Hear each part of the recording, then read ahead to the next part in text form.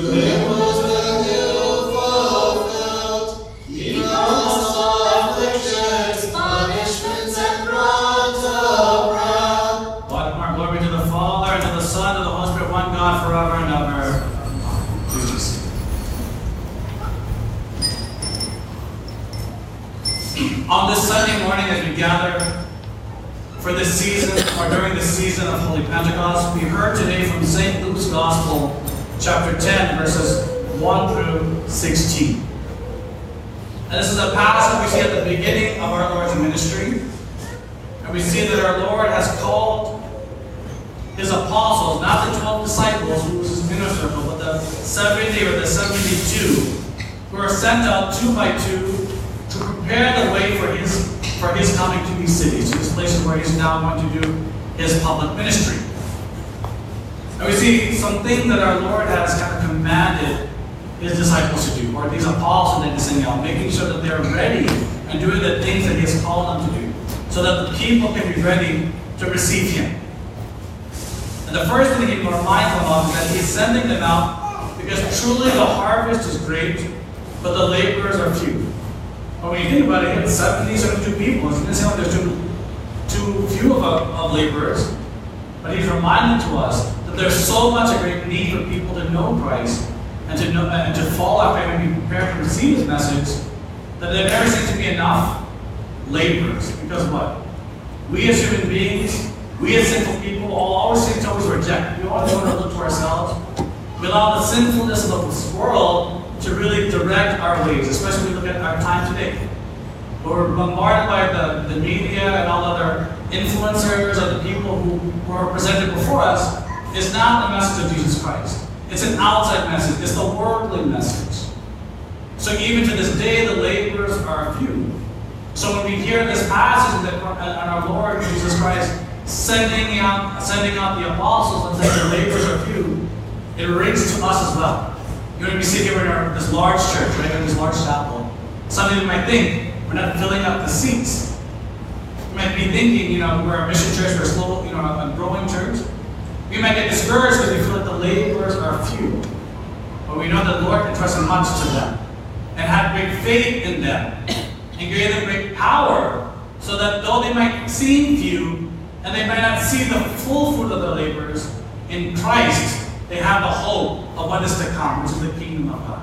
They had the hope in knowing that the congregation of the saints, the people of God, will rejoice at his coming, so that when he does come, we'll be ready to be received by him. That we'll be ready to know that we can serve him and to be with him and to do as he calls us to do, to bring the people to the knowledge of Christ. But if we're going to do that, I want to call our attention to what we read or heard from today. Reading from Acts of the Holy Apostles, and it's the calling of the 7 deacons. And many of us, we know that we have some mountains in our church now, right? Many of us, myself and others, and many of us you might remember when we were in seminary, we served as deacons. Just like Hutchins, we stand at the altar and all these things, right? We start helping in the worship of the service. We're mindful when we hear from today's reading from the book of Acts. The role of the first deacons was not to serve the altar, or at least it didn't seem that way. There was a struggle within the community. Do you remember what that struggle was? What was it? Does anyone know? What was the struggle of the church at the beginning after they started converting people? What was that struggle? To dividing after the service, after they had done all the preaching, and like we do after we provide, we're all looking towards our snacks because the kids are waiting. What kind of snack the aunties and uncles bring today? Is it tasty or not? We're looking for them being at the table. And even the early church, they were looking for what they were going to fill in their stomachs. And then we saw that the daily distribution was not being done equally, right? And so they had to have deacons with certain qualities to be able to rightly divide amongst the community. And St. Luke writes in his Acts of the Holy Apostles, the 3 qualities that the apostles were looking for were men of good reputation, men of the Holy Spirit, and men full of wisdom.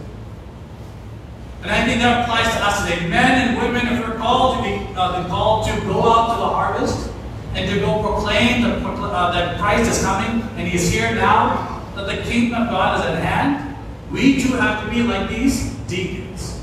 We too have to be ready to serve the tables like they did.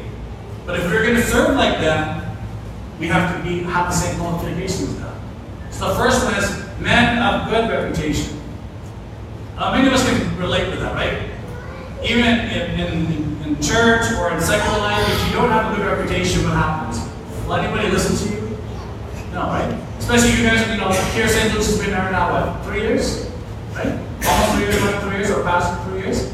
And something was a struggle, right? People had the misunderstandings of what we're doing as a mission church. Even myself, I had served at the mission church in Dallas, and people were saying all these different things, what kind of reputation we had. They don't know until they see us. But if they start seeing the good works that we're doing, what slowly happens? People start coming. People start commentating on what they're doing, right? It starts to spread like wildfire, that they start seeing the good works that we do because of the reputation that proceeds before us. The reputation that comes before us, which is that we are children of Christ. Because just as Christ said when he's sending them out as lambs amongst wolves, he said he's preparing the way for him. Because they're not alone, but they have Christ that's behind them at the same time. If they have that good reputation, what happens? It precedes them. Right? It's coming before them, so allowing them to see that be able to plant those seeds of faith because of the good deeds or the good reputation they have. So we make sure that if we want to be the laborers of Christ, especially as a mission parish, let's be mindful that we keep that reputation, that people know that we're children of God who worship faithfully to what has been handed to us. We faithfully come before the Qurbana and receive his body and blood. We faithfully present Christ in our mission activities and service projects so that people know who we are. Not that we're just some community that's closed off in these doors and we're in these walls of this building, but we go out and proclaim the gospel. Secondly, it says that be full of the Holy Spirit.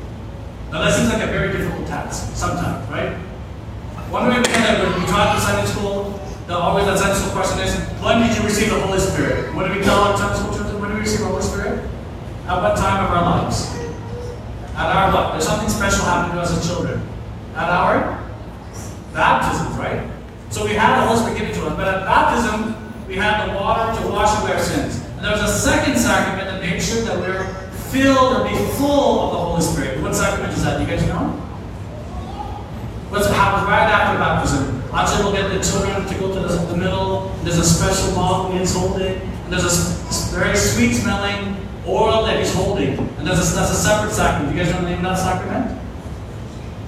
Chrismation or confirmation. Right, when we were learning when we were growing up, Holy Moron. That's the name of that oil. We're anointed with the Holy Moron or the chrism. We're chrismated to be children of Christ through the Holy Spirit.